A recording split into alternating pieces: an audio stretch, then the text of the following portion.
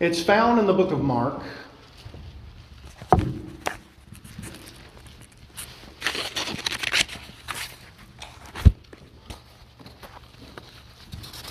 I love this particular parable that Jesus teaches on right here.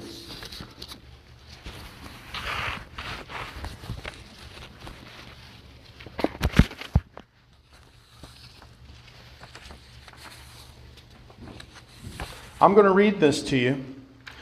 We often call this the parable of the sower and the seed. But I'm going to present this to you in a way that maybe you've never heard before. It's really not the parable of the sower and the seed. It's the parable of the soil. That's really what it's all about. We know who the sower and the seed is. Let me just fill you in on that as I read through this parable. The sower is none other than Jesus Christ. Amen. The seed is the Word of God. Now you know. But what we're really going to look at, and what Jesus was really talking about, was the parable of the soil. Now, let me fill you in as I go along and I read through this, and I'm going to read this a little bit of lengthy reading. But the soil represents the sort of kind of heart that exists in humankind. Now, there were so many people gathered together here that he had to push out on a boat. And there were so many people wanting to hear the Word of God. And they were so excited to hear this little man, Jesus, speak. They had to push off into the sea just a little bit and get on the edge of the boat and talk to the people. Now, if you've ever, there's a great lake around here, and I'm sure you all have experienced this, but if you speak across the lake, man, it really echoes good and you can really hear really good. And so Jesus pushed out just a little bit, and there were so many people that were so excited to hear what he had to say, they gathered on the beach.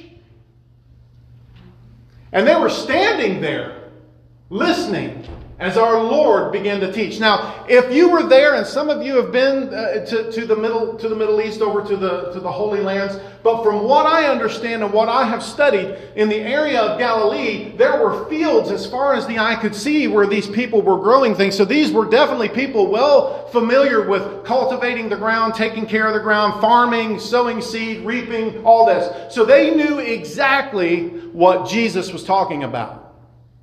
The further we get from that kind of lifestyle, the less we begin to understand this parable. But it's not really the sower and the seed. I mean, it is. But the real thing about it, the sower is always... Remember, I keep telling you guys, God is so consistent. God knows how to sow seed. So we can say, yes, God knows what He's doing when He broadcasts the seed.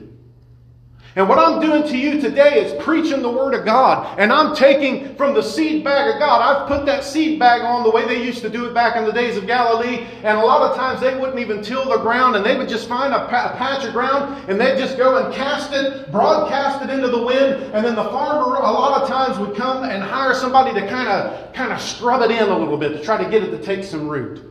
So these people knew exactly what Jesus was talking about. They understood what was going on. They understood what was being said. So it's about your heart. It's about how people receive the preached message.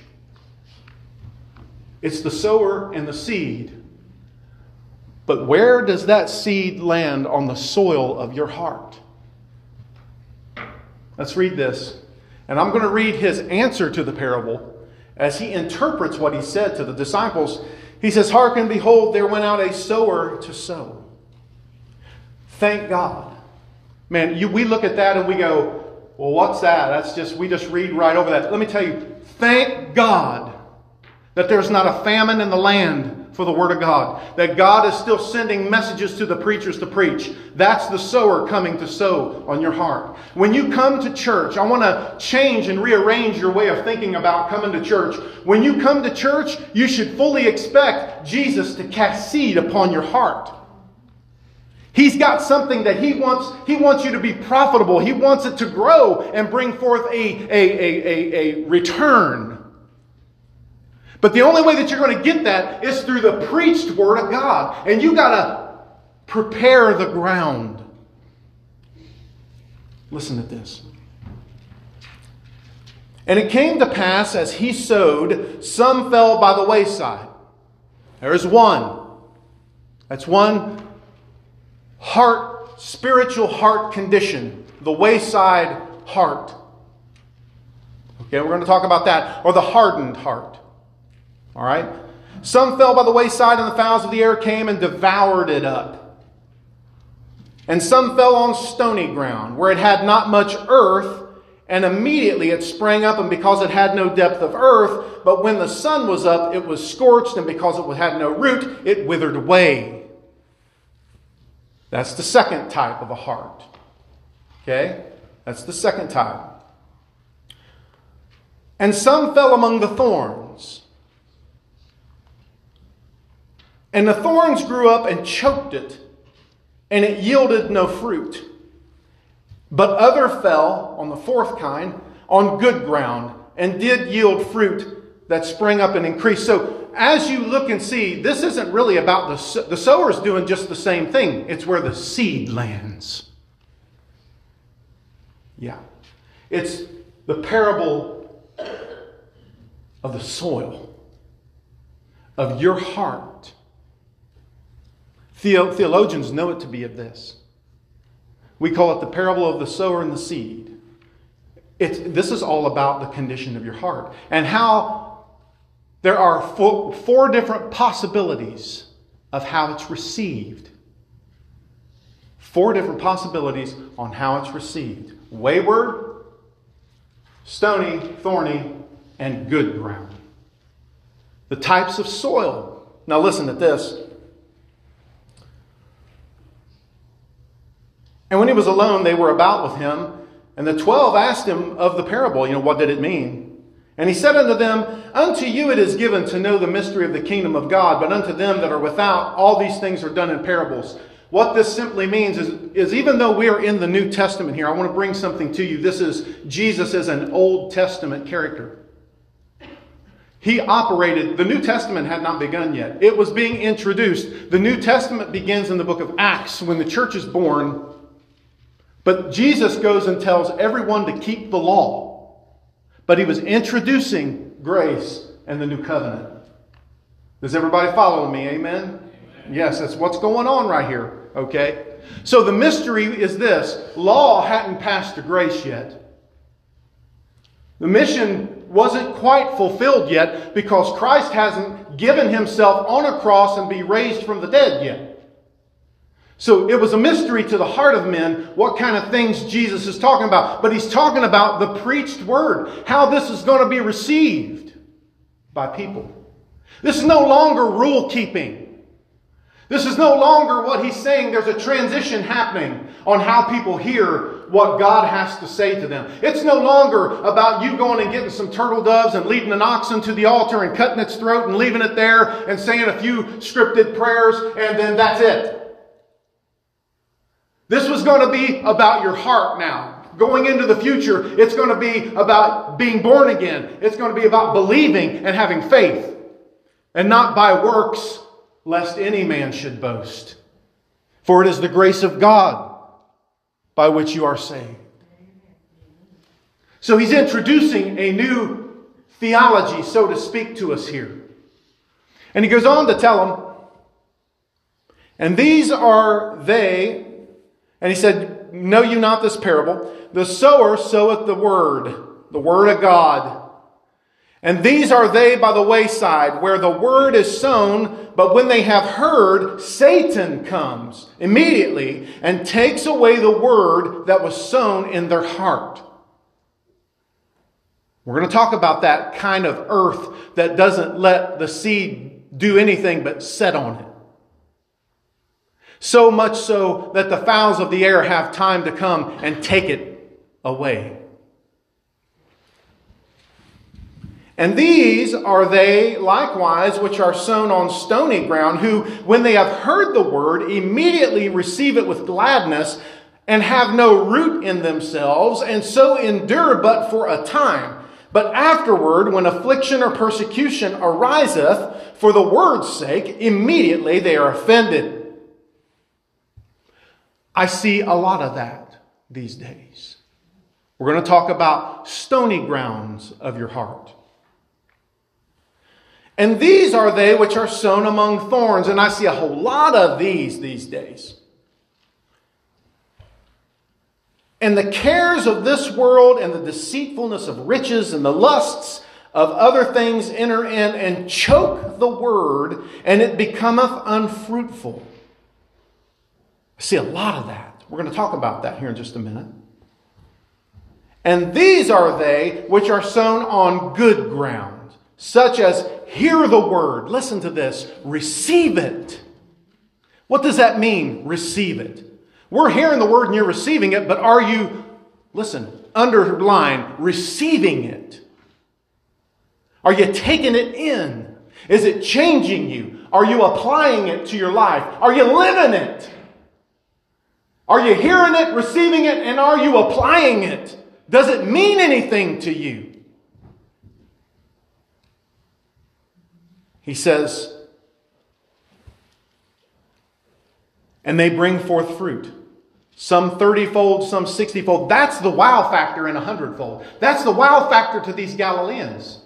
You see, that's the part that we skip over. We say, well, yeah, that's a great return. But no, to these people, that is highly improbable that they get a return of 30% or 60 or 90 or 100% return. Why? We're just out here broadcasting seed. We hardly get a plant to grow up. That was the wow factor that blew their minds in what Jesus said. When you receive the Word of God, it's going to produce in you a yield, a return like you don't have never known before. Father God in heaven, we pray in the name of Jesus. Give us the ability to preach this morning, Lord, and the anointing. Lord, help us to bring forth your will, God. And Lord, show the people and ourselves, Lord. Let us hear the word and receive it with gladness. Let us prepare our hearts for it, God. And we give you the praise. And we ask you to anoint us that we fully are engrossed in your anointing. For we need not what man has to say or man's theology, but what you say. And we desperately cry for it within our hearts, for the benefit of the hearers and all of us that are here, that we can enjoy heaven, that we can see your face and be delivered from the present evils and bring glory to you on this earth. And we ask this in Jesus' name. Amen. 4 types of hearts. Not so much about the sower and the seed. It's all about that, so to speak, because it's Jesus and the Word. But it's all about your heart and how you receive it. It's all about you, you see. It's a parable to help us to understand how to prepare our hearts for the Word of God. And I have to say this, it's all your choice. What part of your heart are you giving to God exactly? If in our hearts there is good ground, thorny ground, stony ground, and just wayward ground, then what portion does God get? Ask yourself that question. Are we reserving the good ground to satisfy the lusts of our flesh and fully engross ourselves in the things that we love, in the powers and things of this world? And just given to God, do we marginalize God in our life? There you go. Do we marginalize God? Do we a little bit of God here and a little bit of God there, but not enough to really, just enough, so to speak? Do we marginalize the Word of God? Or is it everything to you? Is it the key to your life? People look at you and go, Jay, that's a very fanatical way to look at this, but it's not. Really, it's not. Because here's the deal. When God comes first in your life, He makes everything that you love that much better. He makes you a better husband. The wife may look and say, well, how would you put God first in your life over me? Because if He's loving you with His love, then He's not loving you to His full potential. But if He's loving you through the love of God, He's loving you with the greatest love man can ever know. It's the kind of love that's sacrificial. It's the kind of love that loves you when it's not loved back. It's not dependent upon performance. It just simply loves. It's not lustful in nature. It cares and has compassion and empathy to it. Why would you not want that. But if I put God above my children, that makes me a better dad. Because God isn't going to take and set them aside as if they're being neglected. No, it makes me a better dad, a more fatherly-like dad in the eyes of God, that I can produce a godly child and insert into it the Word of God, in which the Bible says that when we train up a child in the way that it should go, it will not depart from it when it's old. If I put God first at my workplace, that makes me a better worker. I'm not going to cheat my employer. I'm not going to steal from my employer. I'm not going to steal my time. I'm going to do everything that I do as if I'm doing it for the Lord. And finally, it makes me a better preacher. It makes me a better pastor. It makes me a better person in church. It makes me a better person because in here we're putting God first and we're loving each other. As Jesus said, the difference between you and anybody in this world will be your great love that you have for one another. Why would we not allow God to have the good ground? Yield, folks. Surrender. Do this and watch God work in your life. You'll notice Him more. You'll see Him more because you're depending on Him more. Listen to this.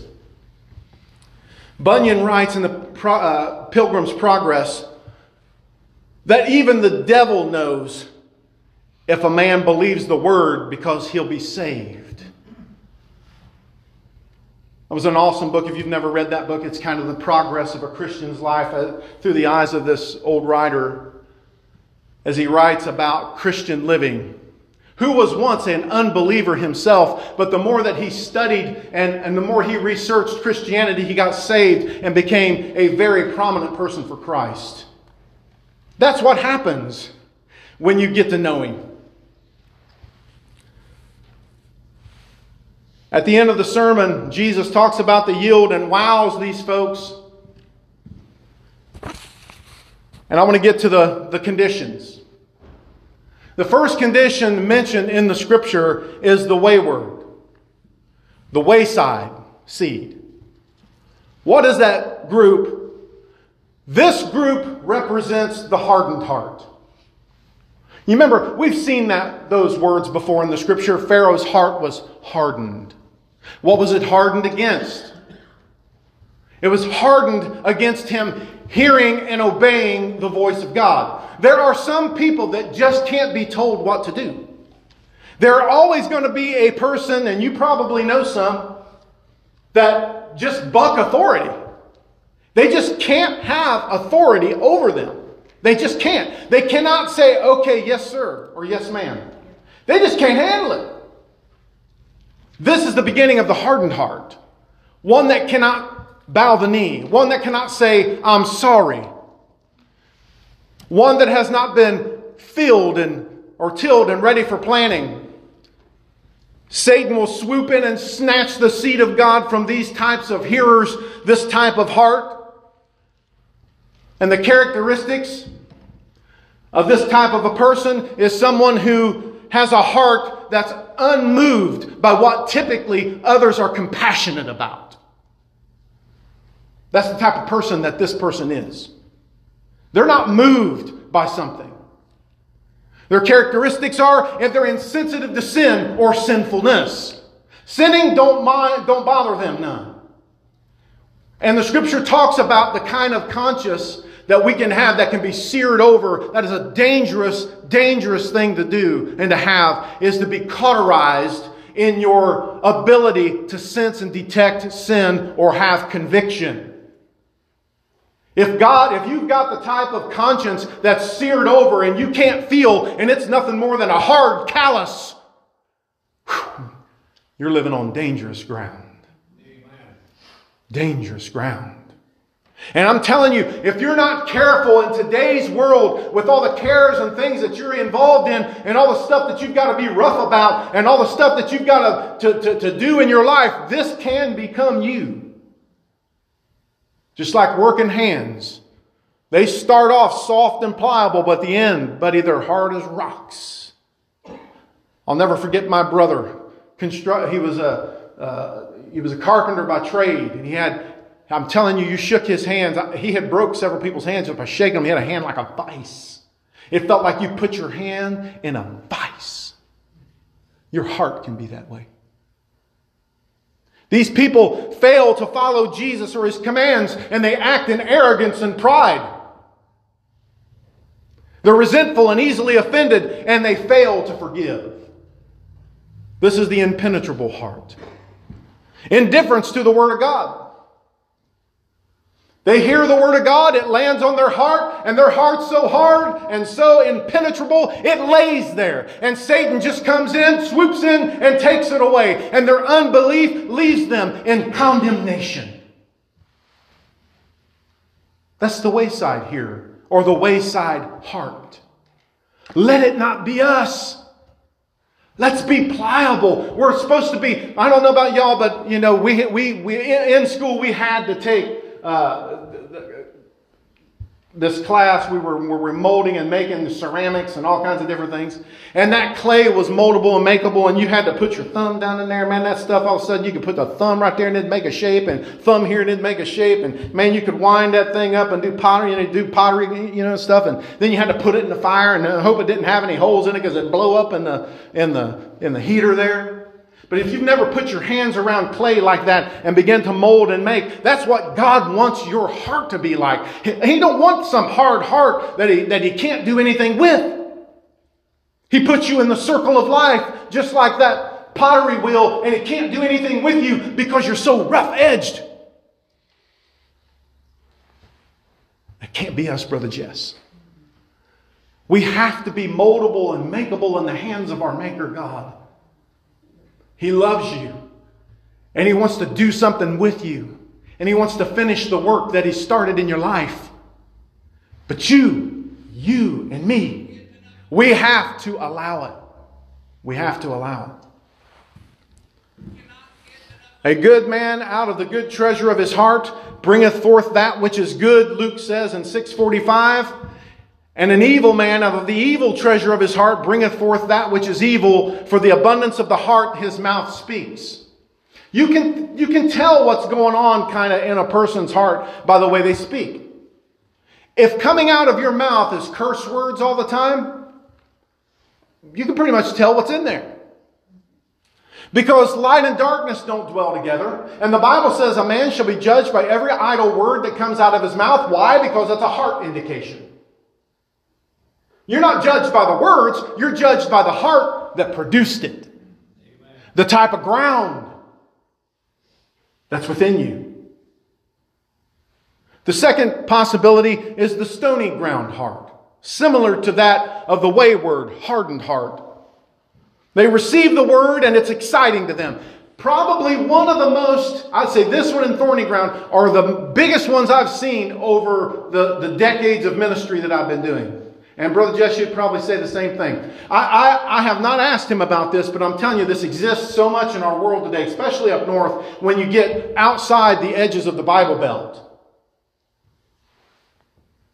People are excited to hear the Word of God. It falls on their heart and they hear it and they receive it. But they're not converted. They're excited about what's going on at church, but they're not a member by way of being saved. They don't allow themselves to become truly saved. They have no root, Jesus says, within themselves. They hear the word and are excited about it. It's like something that you really like and you really hold it dear to your heart. But if somebody said, hey, can I have that? You would give it away. Because it has no real meaning to you beyond superficiality. We can't be superficial Christians where we receive the word and listen what happens to them.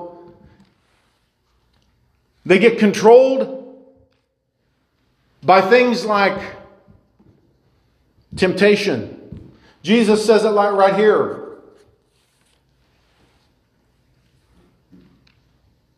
He said, and have no root in themselves, and they endure but for a little while, and then afterward, when affliction, persecution arises for the word's sake, immediately they are offended.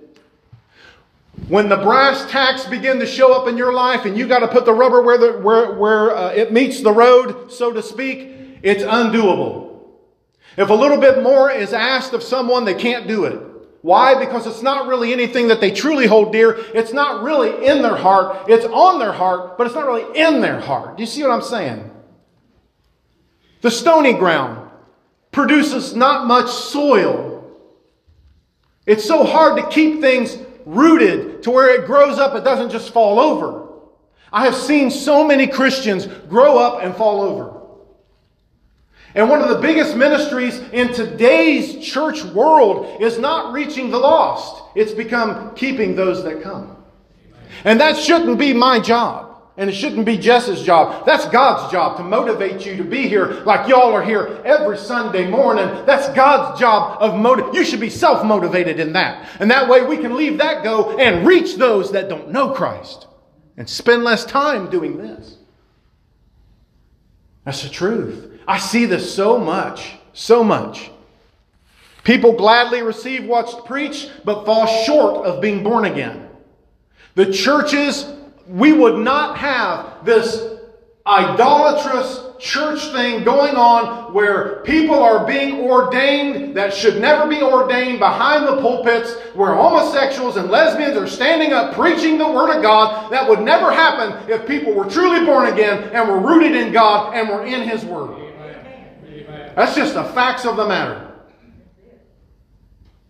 But we choose to be like the world. God didn't ask us to coexist. He said, be ye a separate people.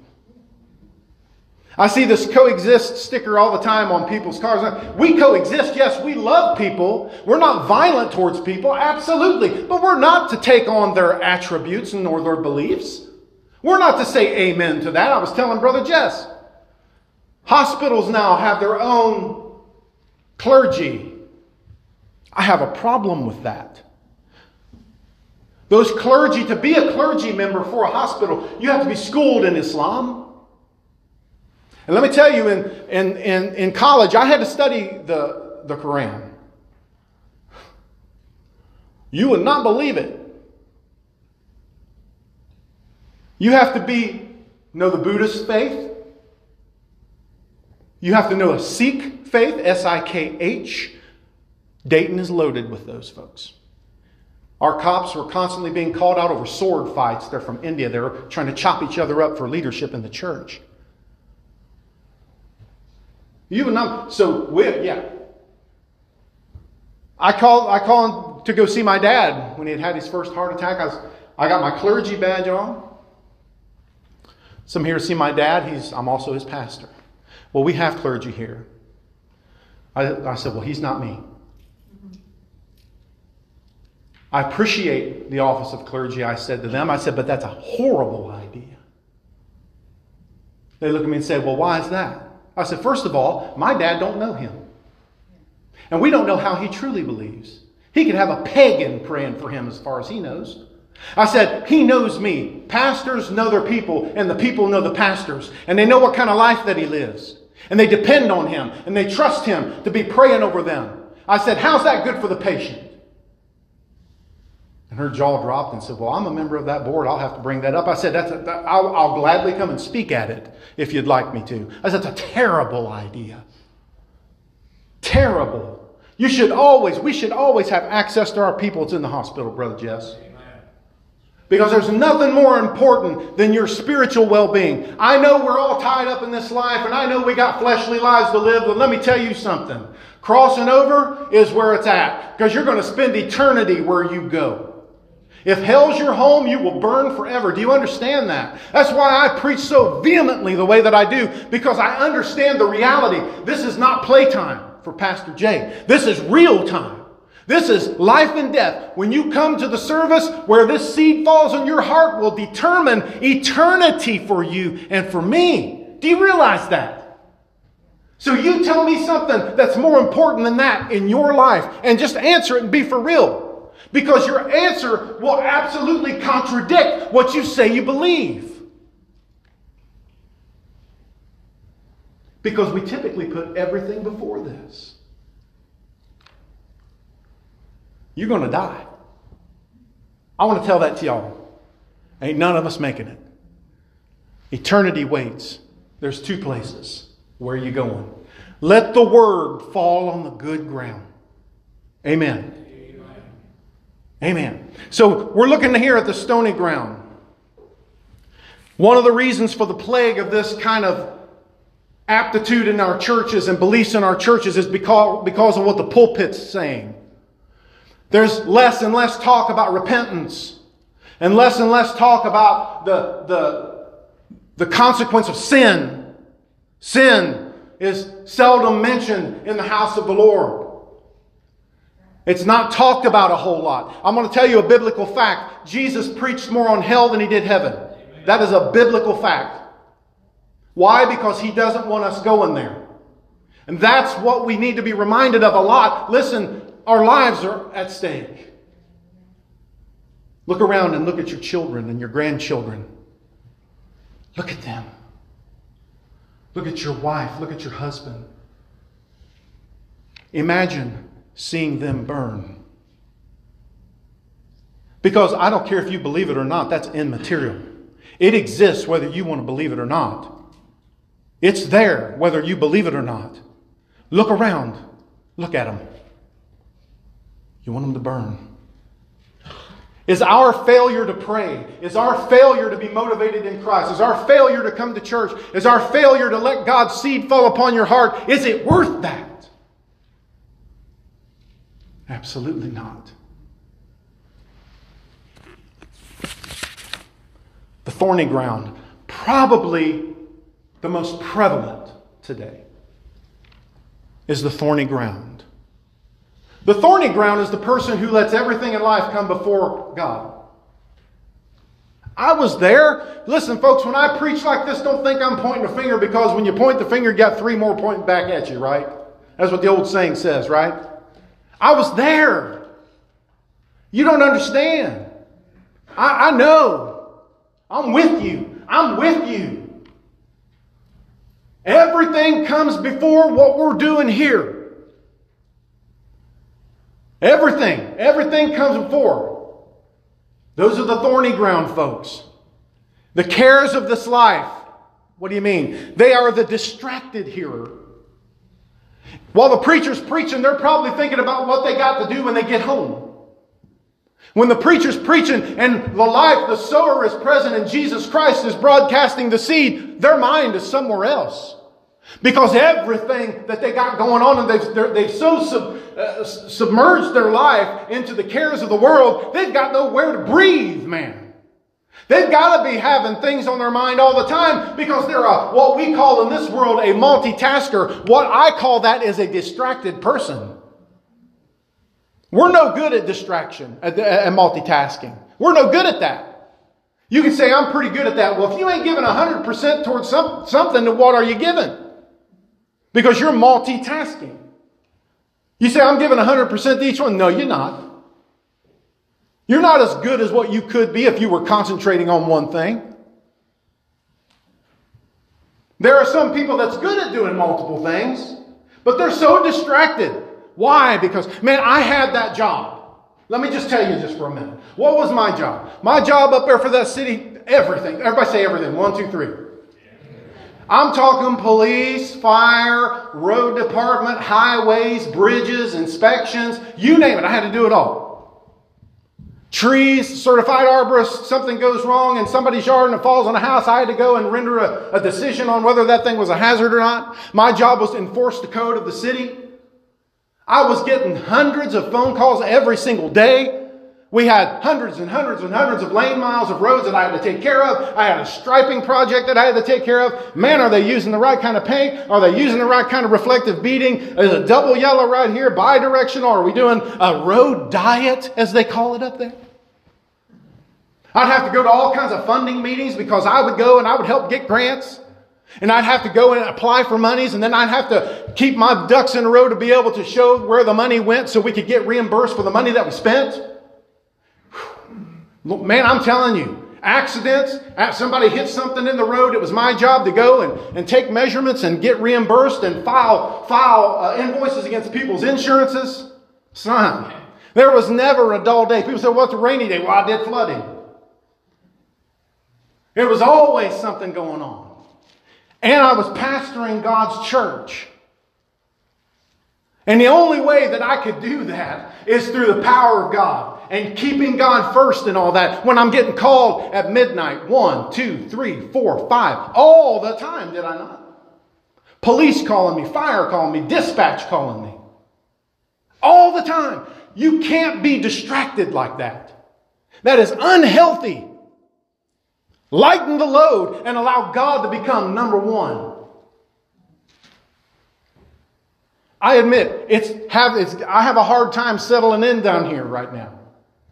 I see things that drive me crazy. They have anxiety and worry about things in this world. They love family more than they love God. And these are the people that allow things to choke the word out. They profess to love Jesus, but truly, He's really kind of last on their list. I heard one person put it just like this. If God was to set up a courtroom right here, and each one of us was called up to be judged, would there be enough Christianity in your life to have a conviction? Or does most of the evidence prove that you really don't belong to the church? Think about that. If you were on trial for being a Christian, would you be convicted? By your peers? By people outside of this building that know you? That you talk to? That see you eat your lunch at your lunch break?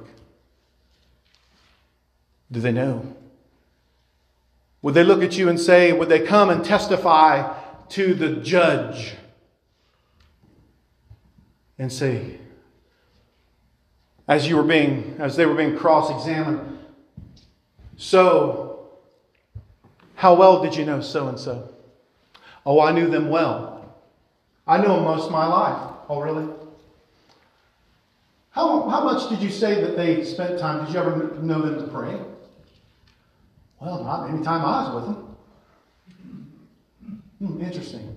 Did they ever mention God to you? No. Did they ever invite you to church? Well, I think maybe we went one time. They were having this thing at this vacation Bible school, and it was really cool. And I think I went. I heard about that, but no, they didn't really invite me. Did they ever talk about you being saved? Well, no, not really. Did you ever hear them quote a verse of Scripture in their life? Let me think. I think I might remember them saying something, but I don't remember what it might have been. Did you ever see them with a Bible? No.